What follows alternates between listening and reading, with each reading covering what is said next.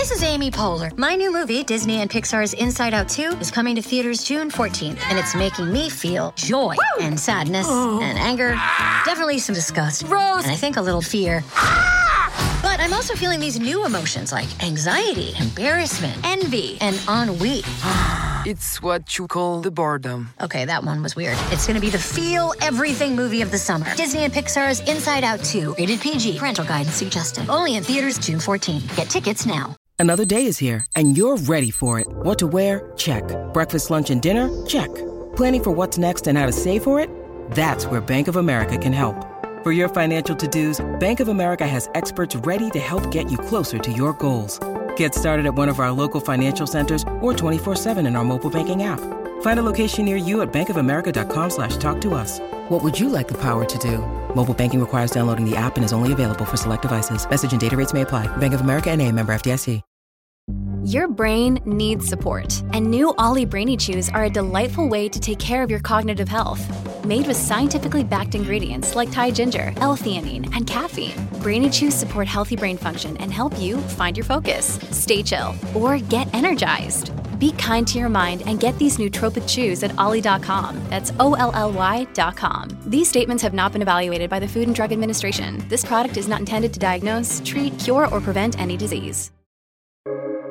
Welcome to the New Books Network.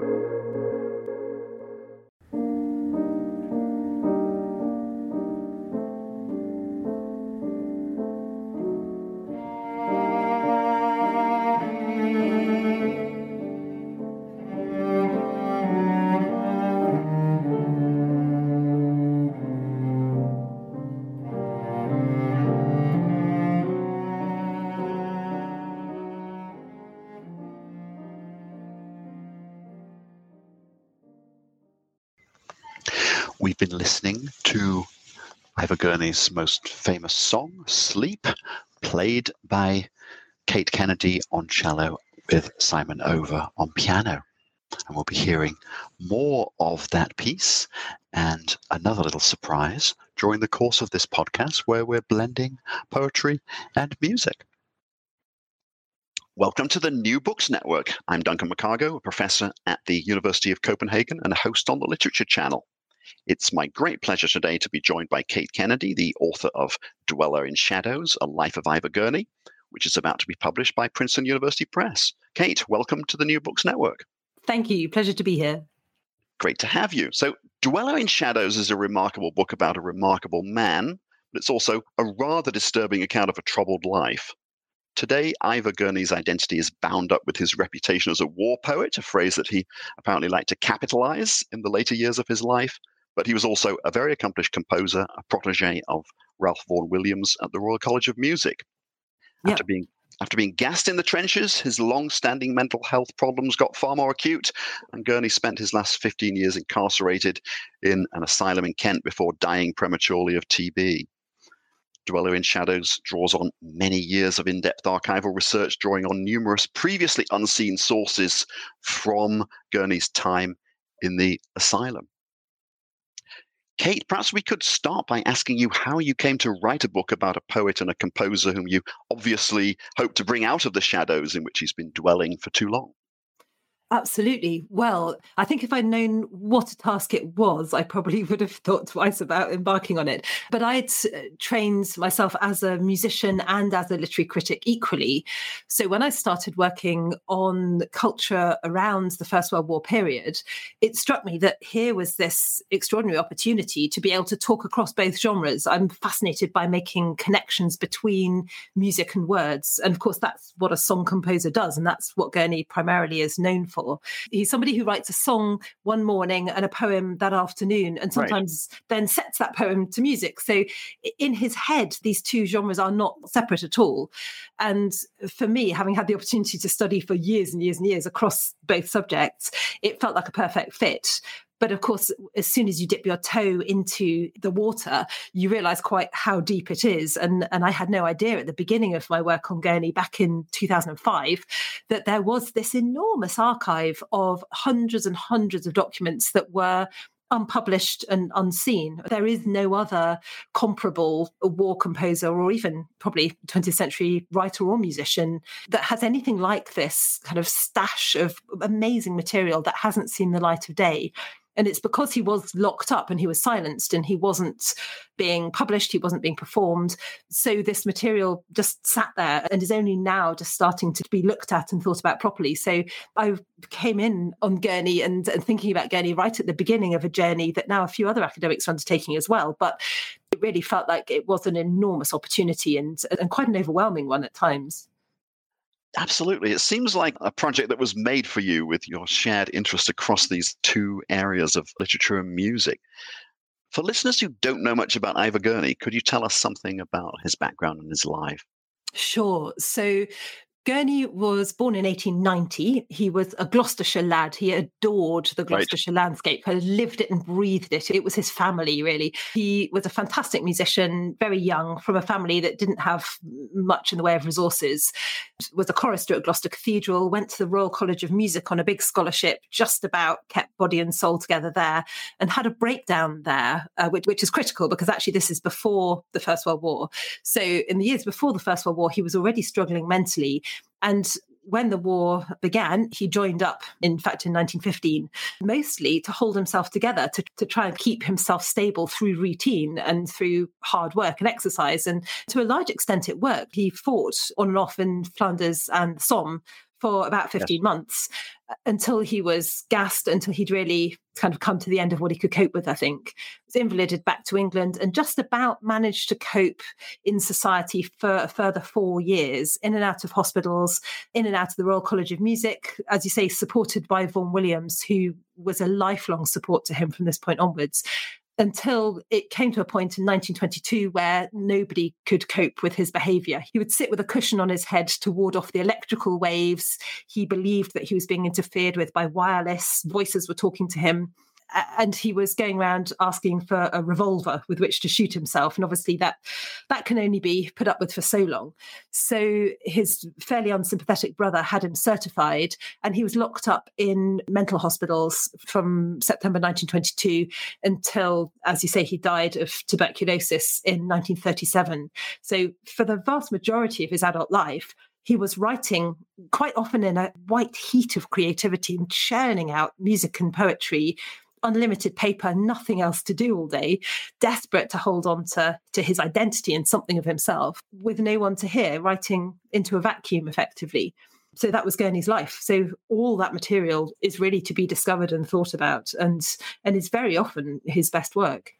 Let me give our listeners a bit of a flavour by reading one of Ivor Gurney's better-known poems, Strange Service. Little did I dream, England, that you bore me under the Cotswold hills beside the water meadows to do you dreadful service, here, beyond your borders and your unfolding seas. I was a dreamer ever, and bound to your dear service, meditating deep, I thought on your secret beauty, as through a child's face one may see the clear spirit miraculously shining. Your hills not only hills, but friends of mine and kindly, your tiny knolls and orchards hidden beside the river, muddy and strongly flowing, with shy and tiny streamlets safe in its bosom. Now these are memories only, and your skies and rushy sky pools, fragile mirrors, easily broken by moving airs. In my deep heart forever goes on your daily being, and uses consecrate. Think on me too, O Mother, who rest my soul to serve you in strange and fearful ways beyond your encircling waters. None but you can know my heart, its tears and sacrifice. None but you repay. So, Ivor Gurney is, of course, one of the First World War poets commemorated in a plaque that's installed in Westminster Abbey, put there in 1985, but his name's rather less recognizable than that of, say, the very glamorous Rupert Brooke, the aristocratic Siegfried Sassoon, or remarkably talented Wilfred Owen. How does Gurney's poetry stand up, do you think, in this sort of illustrious and rather tragic literary landscape. Well, it's rather fun, actually. When he's in the asylum, he starts to really think about where he is in relation to these other war poets. And he makes lists, and he includes himself in the top 5. And of course, he is biased, but nonetheless. And sometimes he's right up there. He's in one or two, just to be a bit modest. But he's actually about right. What he didn't know is that is pretty much where he appears in the big anthologies that roll out through the 20th century, particularly from sort of 1960s onwards, that define the canon of war poetry as we've received it. But there were editors who published his poetry at the time who described him, in one chap particularly, as the best of the young men below the horizon. And to me, that's exactly where Gurney is. He is, it's like he has a glass ceiling all the time. He is always slightly below the horizon. Right. Whether it's because he's talking across 2 genres, or whether it's because he's locked up, or whether it's because he doesn't make life easy for himself. He doesn't really play the game. He doesn't know how to progress in an institution. All those kind of things. He never wins the prizes, but he is a genius, and what he writes is extraordinary. And he was recognised by people like Edmund Blunden, another great war poet, put together a collection of Gurney's poetry. It's a fairly eccentric collection, but he was fascinated by him. And there were many other great poets who recognised what Gurney was. And what's really incredible about Gurney is that he remains a war poet. People like Graves say goodbye to all that, as the title of his book suggests, because they can. Then they don't want to hang on. They don't want to live being a war poet in a kind of Groundhog Day of the trenches. They want, during the 20s, to move on and develop and become something else and put the war behind them. For Gurney, there is no future. So he cannot afford to let go of the war. So he keeps being a war poet. And actually, the poem that you just read, Strange Service, is a fantastic poem, but that was written in the trenches, on the spot. It's thinking through the complexities of this very complicated, difficult, tortured relationship to England, the mother, to the landscape, to the debt that England owes him for sending him out beyond her encircling womb-like fluid waters, these wonderful female imagery, and the resentment that the soldier rightly feels for that, and craving for protection. It's all there, but that's early stuff. When he revisits this material in the 20s from the asylum, when it's in his imagination, his war poetry is on another level, and it's extraordinary stuff. Is there another war poet who is also carrying on being a war poet in 1925? Probably not. And so there's a massive opportunity there to think through how the war changes in relation to memory and experience, and in relation to what your future may or may not hold. He's a very, very interesting voice. And the other thing that we haven't yet really had the chance to assess is the fact that he's a modernist. He's a great English modernist. We don't know most of this modernist stuff. Wilfred Owen develops his style to fit the material that he is obliged to talk about. Strange Meeting would not have happened had he not been in the trenches. His poetry develops very fast to keep up with the kind of fragmentation and the trauma of it all, of the abject, all these things that he's trying to express, and poetry fails him. He has to create a new way of expressing it. And Gurney is just doing that by nature. He is constantly wrestling with being on the edge of madness, wrestling with the fact that he is incarcerated, trying to express emotions that are very difficult to hold together, with a kind of an aura of suffering underneath his later work particularly. It enacts his own disintegration, but in incredibly clever and interesting and nuanced ways. And so it's modernist war poetry. Now, if that stuff had been put alongside Owen and Sassoon, he leaves Sassoon standing, then we would see him very differently. But it's not yet all out there to be assessed fully. Now, I can see there's quite an agenda ahead here for more work done, whether you have the appetite to continue with this, or whether this will have to be done by some other people. But this is decades of work. And there are Oxford University Press is actually very slowly publishing volumes of all the unpublished poems. It's the first volume is out so far, and there's at least another 4, I think, to go. So it is a life's work for people. Right. And the opportunity for me as a biographer is not necessarily editing reams and reams of manuscripts. It is actually finding the right context for them, because one of the things I was so struck by is that his life is very, very extreme. He is in a trench, and then he's in a lunatic asylum. Now, it doesn't get more extreme than that generally, unless he were living in a pothole or something. It's or on the moon. These are very different atmospheres in which he writes, and that he writes about, and that inform his work. And so For me, it's about getting that setting right for him. What does it mean to write about your own madness? What does it mean to write from within an asylum, to speak for a generation of men who you are desperate to make into a community around you, but the next day they could be dead? How does his work speak of that precariousness? And so that's the project for me. And I leave it to others to come after me to edit all these poems, because that is quite a job. And the music, of course. Yes, indeed. Well, perhaps we can move on to talk a bit about the music. As we've already mentioned, one of the most impressive aspects of the book is the way that you seem to move seamlessly between discussing Gurney's poetry and his abilities as a composer. So to get some of the flavour of Gurney's compositions, we're now going to listen to a song called Seven Meadows, which is a rare example of Gurney setting his own words to music. It's a wistful little poem that he wrote in the trenches, bidding goodbye to the Gloucestershire landscape that he loved and assumed he would never see again, ending, "And who loves joy as he that dwells in shadows? Do not quite forget me, O Seven Meadows." Here it is, sung by Dominic Bevan and accompanied by Simon Over and specially recorded for this podcast.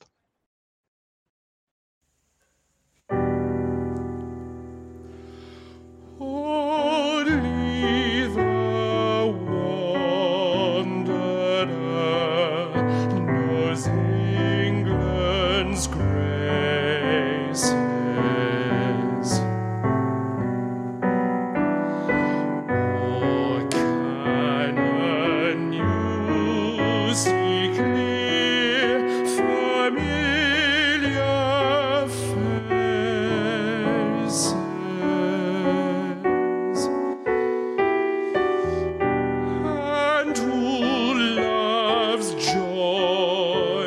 As he that dwells in shadows,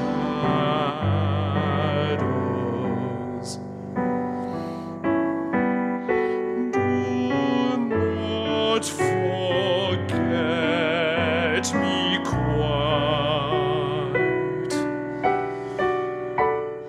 Oh,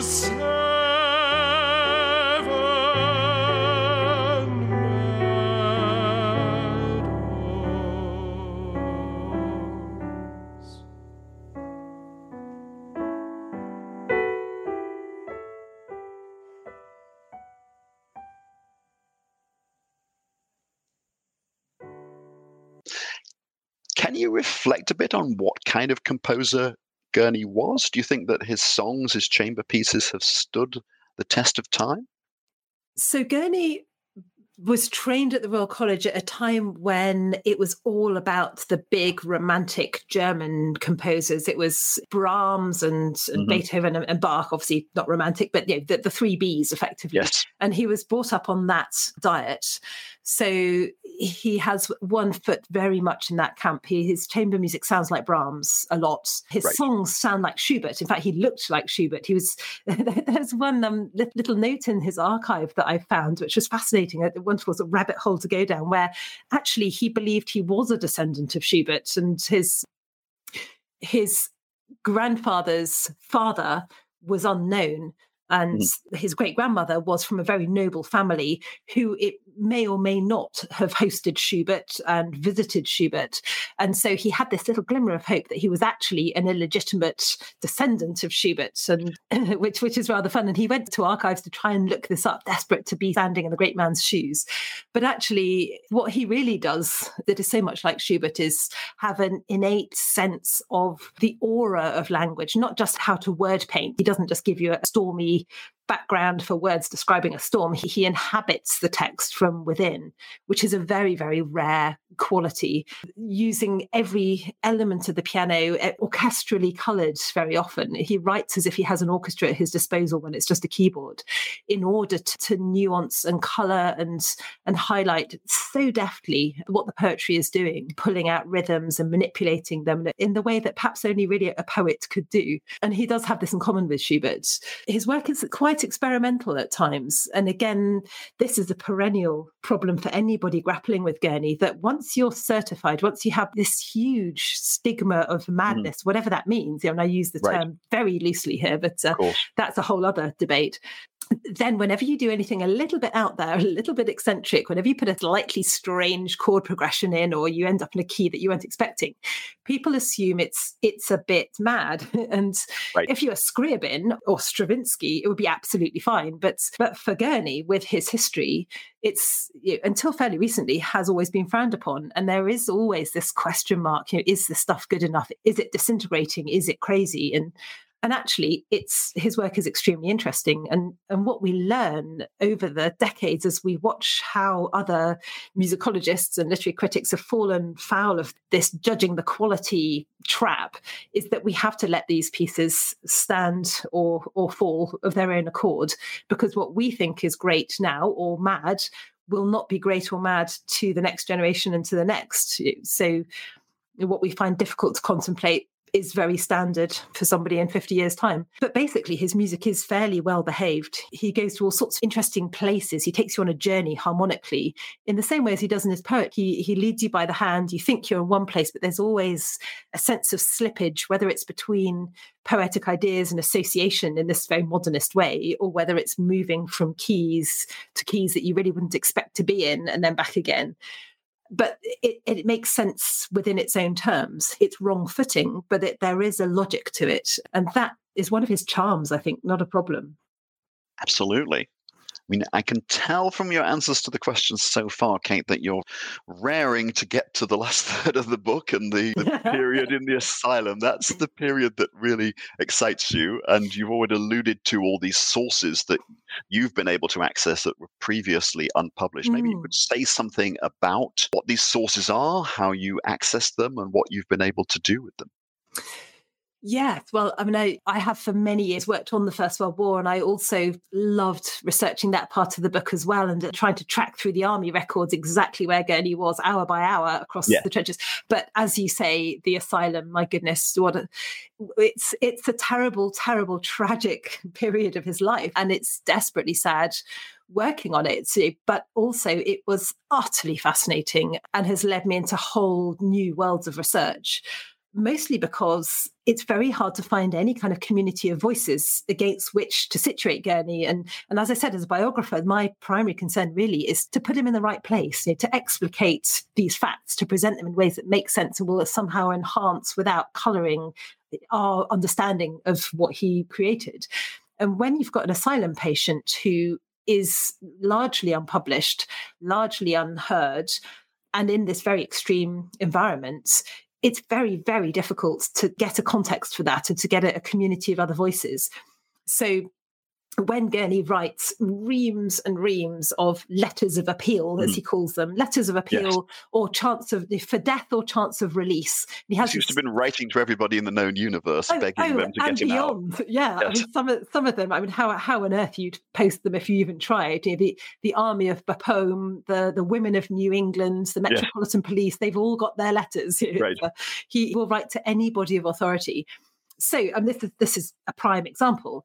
He writes these repetitious CV-like lists of his life. It is, again, fascinating material for a biographer. He's writing his autobiographies until the point that he gets to the asylum. And then it's almost as if an explosion happens in his head and language fails him. And he slips into hyperbole, and great dark tides of evil overwhelm him, and it's all about darkness and evil and kind of Old Testament baddies. But previously we've had minute detail of little events of his life, very acutely observed. So this fascinating fault line runs through his account of his own life. But is that unique? Is that very standard? What you need to do is to be able to find archives of other asylum patients and put these in a correct context, rather than thinking, well, what on earth do we do with these crazy manuscripts, hundreds and hundreds of letters that have no obvious address possible, and go on these kind of rants for pages and pages that are all, you can write them yourself once you've read 100 or so of them. It's the same stock phrases. But then as I researched the asylum and looked in the London Metropolitan Archives, which is where the City of London Mental Hospital in Dartford, which is where Gurney was, where all their archives are now kept, you find that actually, as a private patient, someone for whom your relatives and friends pay for you to be there, which is what Gurney's status was, the asylum was legally obliged to display posters in the day room to say, you have the right to write a letter of appeal to the Secretary of State, etc., etc., etc., the Lord Chancellor. The list is absurd, and it's basically that Gurney is pretty much taking it down, and writing to them, doing exactly what he's told to do.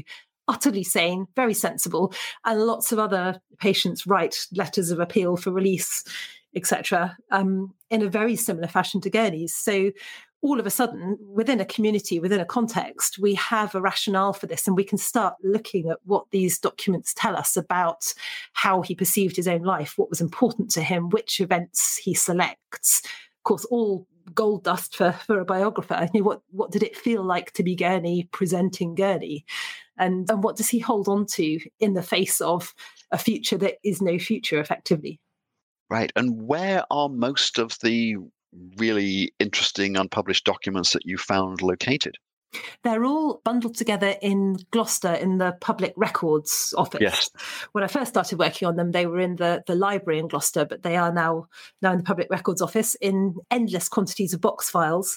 Gurney, of course, writing in the asylum, doesn't really care about his biographer or any editors, so he doesn't bother dating most of them. Right. In fact, his handwriting deteriorates to something that resembles Sanskrit by the last sort of 10 years or so. So they are a serious challenge, and quite often we're dating them by seeing how they fold, which envelopes they've come out of, which notebooks he's got at the time, this kind of thing. It's real detective work, but they are there. However, there are definitely a lot that have been lost. In fact, some that have been burnt. And there's a very sad little slip of paper in one of these boxes saying, for asylum letters, these letters of appeal again, saying these are samples of a much bigger body of work. They are patterns of incoherence, and the rest have been burnt. So whoever it was who did that, possibly the wife of the composer Gerald Finzi, Joy Finzi, who actually did a huge amount to help Gurney's reputation after he died, but this wasn't perhaps her finest hour if it was Joy, felt that these were patterns of incoherence, which of course is a contradiction in terms anyway, and a really fascinating little phrase to use. But what was burnt, we don't know. I've met the son of one of Gurney's doctors who said that he remembers seeing manuscripts that Gurney had given his father, but they were lost in a family flood. So what were they? Music, he believes. But we don't know whether we know of the existence of those songs or chamber music, whatever it was. It may be that's a whole load of other music that will never be heard of now. So there are all kinds of missed opportunities. But what exists and what we know of is in Gloucester. And once you can work out which way up it all goes and read any of it, it's all there to be read. But it is quite a challenge. It's not a friendly archive, I think it's fair to say. Right, let me read. When you need mealtime inspiration, it's worth shopping Kroger, where you'll find over 30,000 mouth-watering choices that excite your inner foodie. And no matter what tasty choice you make, you'll enjoy our everyday low prices, plus extra ways to save, like digital coupons worth over $600 each week. You can also save up to $1 off per gallon at the pump with fuel points. More savings and more inspiring flavors make shopping Kroger worth it every time. Kroger, fresh for everyone. Fuel restrictions apply. One passage from one of these unpublished archival documents that you've found, which might give our listeners a little bit of a flavour here. And this is a passage that Gurney created in his own reimagining of Shakespeare's play The Tempest, a speech given by Prospero. Be sure this is pleasure to me, though they have sinned and cast me out, yea, beastly from my adored city. Cast me, as 'twere a beggar, out of all my cares, rare as prayer, books, virginals, clarinet, embraced, to lose my power in a night, to go over sea, hidden, stowed under, duke of the time's treasures, to lie in a dark hold, reft of all, friends gone from me, in danger, with no light, till at sea, safe, from anger and courtesy, they led by some sorcery past all prayer or detection, dazzled by lying promise, set me down, and my dear daughter. We can see a clear analogy between Prospero being cast off onto an island, and Gurney himself feeling abandoned and bereft of all the things that gave him comfort in his former life as he's incarcerated. Absolutely. Absolutely. Again, this is a case in point too. He having the audacity to rewrite Shakespeare. In fact, there is a wonderful little note in his medical record that the doctor has written saying the patient believes he is Shakespeare. Yes. Now, obviously that's mad. However, what isn't mad is to think, where do I fit in the canon of literature? How can I identify with great figures who have similarly been isolated, who are artistic, sensitive, wise people who have been cast out by society? How do I relate to them, and how can I make a creative identification with them? And that's what he's doing here. It's a very sane and sensible thing to do. And plenty of people have built on Shakespeare or added to Shakespeare, or one of the Georgians rewrote King Lear. I only knew about these plays. And what I realised only very recently, speaking to the archivist of Dartford Asylum, was that there was a very popular theatre group within the asylum.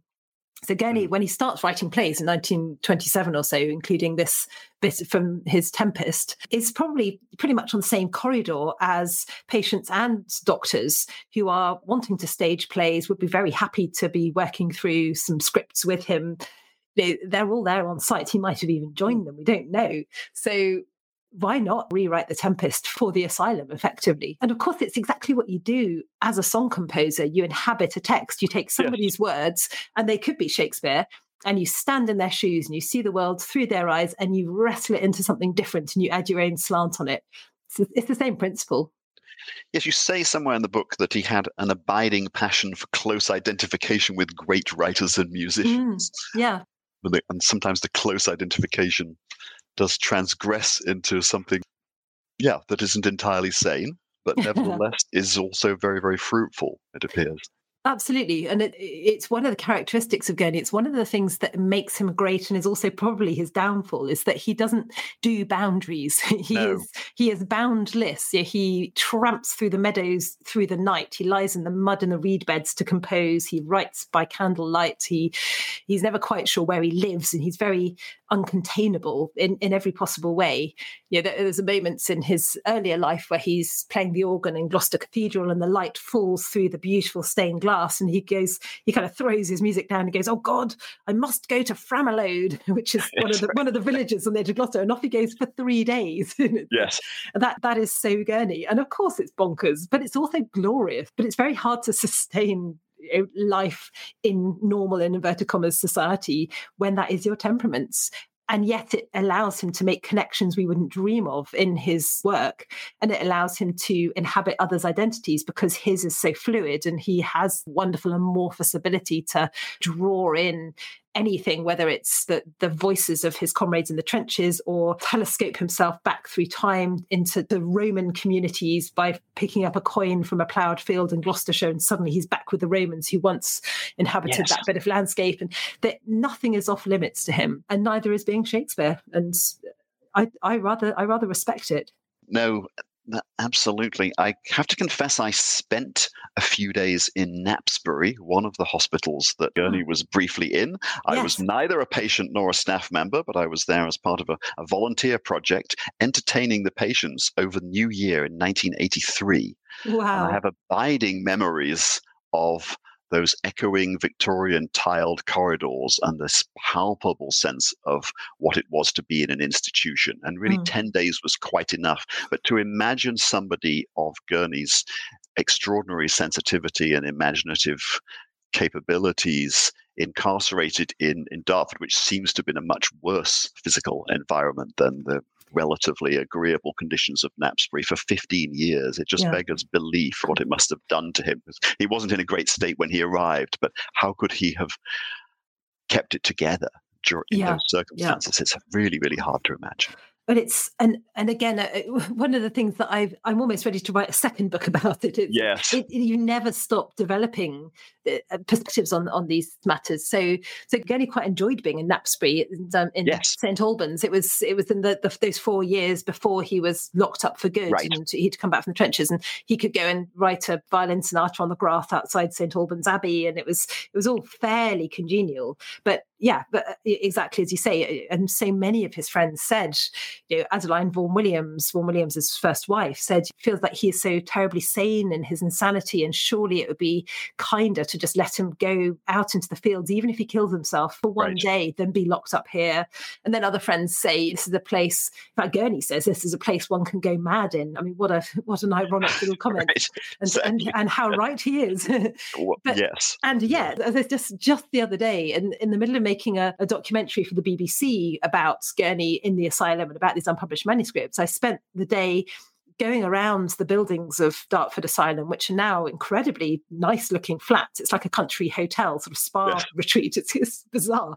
With the archivist, and the way that she presents the facts that I know made me feel like I was going on some kind of open day tour of some extremely exclusive public school. I was ready to sign up to join it. It was really bizarre and utterly discombobulating, because I started thinking, well, gosh, perhaps I have to rewrite at least 300 pages of the book, and I'm going to withdraw it before it even comes out, because as far as she's concerned, it is a country hotel. There are workshops, there's the farm, there's entertainments every 5 minutes. Again, he's got lots of friends, he's a real character, and the staff and the patients all come out to pay their respects to his coffin as it leaves. He's loved and he's seen and he's heard, and it's a beautiful place with these wonderful grounds that he could roam freely in, pretty much. That's not hell on earth. That's really rather nice. He doesn't have the pressure of having to survive in society and grabble together enough to eat, which was a struggle for him. He's got fresh food from the farm that he's picked himself. It sounds really fun. And then you think, okay, but what does Gurney say about it? Right. And to him, it is a hell on earth. And to his friends, it's horrifying. Yes. And so, but all these very, very different, jarring perspectives are all simultaneously true. And that is once the challenge and the opportunity and the problem for a biographer, is how you wade your way through these very different views. The doctor's official accounts of Gurney's crazy, hyperbolic, dark tides of evil overwhelming him like a flood, etc., but no detail, very little detail about the asylum life. The archivist's view of it as some kind of sort of public school paradise. And somewhere within that, there's Gurney, and then there's what he writes about it. So, yeah, it's perhaps was one of the better environments. If he had to be locked up somewhere, it wasn't a bad place to be, but yet there would have been much, much better places. And the absolute ideal was that he wasn't locked up at all in the first place. And of course, had he had the schizoaffective disorder, schizophrenia, bipolar, whatever it was, now there would have been medication. He would have been able to be managed in society and to keep being probably a very great and interesting presence to watch. He would have been a great modernist. He would have been kind of trailblazing in music and literature in society, contributing, and he would be a big name now. I wouldn't have to be doing this kind of act of recovery and restitution that some of his work still needs. It's really interesting to imagine how different things could have been. When I first read about your book, I immediately started thinking about John Clare, and we get a little epigram from John Clare and one or two passing references. It seems like you're not convinced that Gurney ever was familiar with the work of John Clare. I felt like someone could write a comparative piece on these two English poets. Do you have any thoughts on that? Yeah, there's a PhD or a dissertation waiting to happen there. If it hasn't already happened, I'm sure it has. But John Clare, of course, was a wonderful nature poet, and he was in an asylum. Although he roamed very freely, he had access to the countryside, but he was contained within an asylum, potentially in quite a positive way, I think. Yes. So there are parallels, and there are these moments where Clare writes, and you could believe it was Gurney. This little bit that I quote, I think, at the beginning of the book, called Self-Identity by Clare, where he writes, "Who or what I am, no one knows. I am the self-consumer of my woes." That is so Gurney. Who are you writing to? You're writing into a vacuum. Nobody knows, nobody cares, no one's hearing this work. I am simply writing to self-consume and to exorcise, but also if you can't exorcise the experience, as I say, you can't say goodbye to all that, because then what have you got? So it is a self-consumption, this endless revisiting and reanimating memory and landscape that's inaccessible to you, and recreating your own past through your work in order to stay alive and to stay being the person that you were and to hold on to the things that mean something to you. It's this idea of self-consumption is a fascinating one. And had Gurney known Clare, and a lot of Clare's work had a huge delay before it was published as well, like Gurney's, which is why Gurney probably wasn't familiar with him. But had he known him, I think he would have found a kindred spirit, certainly. Let's hope I can be doing a podcast on that book in a couple of years. You watch this space. That's right. You have been working on this project for a long time, and I know that as Associate Director of the Oxford Centre for Life Writing, you're professionally engaged in matters related to biography and life writing. So I'm sure there must be something else in the works. What on earth are you going to do next, Kate? Well, it's I have been engaged on this project for far too long, but I have also written 3 other books in the meantime whilst working on this. So not just Gurney, but nonetheless, I mean, it was an enormous amount of work to get through. The book that I'm writing at the moment is called The Silent Cello, and it's a group biography, of experimental biography, tracing, and it's basically an active object biography, tracing cellists and cellos that in some ways have disappeared, and trying to understand how we tell stories, how we hold on to people through their instruments effectively. You know, a cello is a kind of wooden torso. It's the nearest thing to a human body. So a cello that sank in a shipwreck and was completely destroyed, a Stradivarius, and pieced together from soggy matchsticks when other bodies weren't recovered. A cello that was rescued from the Nazis when the cellist disappeared, but now has vanished, and I'm trying to find it. A cellist who survived Auschwitz, but her cello disappeared at the same point that her parents did, and I'm trying to track her cello, and she's still alive. I'm working with her on that. And the first female solo cellist in the 1830s and 40s, who made this incredible journey right across Siberia with her, what is actually now the most valuable Stradivarius in the world, for over a year until she died there, and is somewhere, but nobody knows where, although the cello is now the centerpiece of the Stradivarius Museum in Cremona. So I'm having a lot of fun playing around with ideas of voice and how we look at an instrument, how we experience it, what stories, what ghosts does it contain, this kind of thing. It's great fun. And I'm going on their journeys. It's quite a challenge during COVID. Crossing Siberia with a cello is not right up there in terms of the easy things to do. Not too practical at the moment. No. I have high hopes for the next few months. Well, that sounds absolutely fascinating, and we certainly have to meet again to talk about that book when it comes out. As soon as I'm allowed to do the travelling, I will put it in the diary. Yes, I would love to tell you more. Thank you so much, Kate, for taking the time to talk to us on the New Books Network. I hope that we've helped to bring Ivor Gurney out into the bright daylight where he belongs. Fantastic. Well, thank you, Duncan. It's been a pleasure to talk to you. We're going to end this podcast with a recording of Ivor Gurney's piece Sleep, which is his best known song. This is performed by Kate Kennedy on cello and Simon Over on piano. It's a piece that he wrote while still an undergraduate at the Royal College of Music in 1914.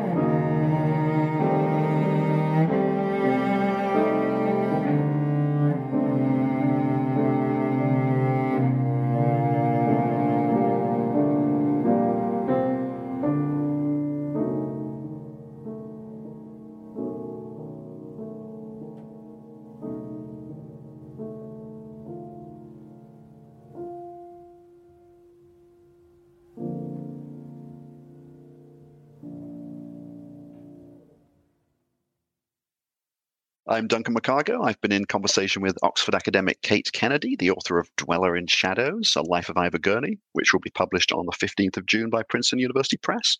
You've been listening to the New Books Network Literature Channel.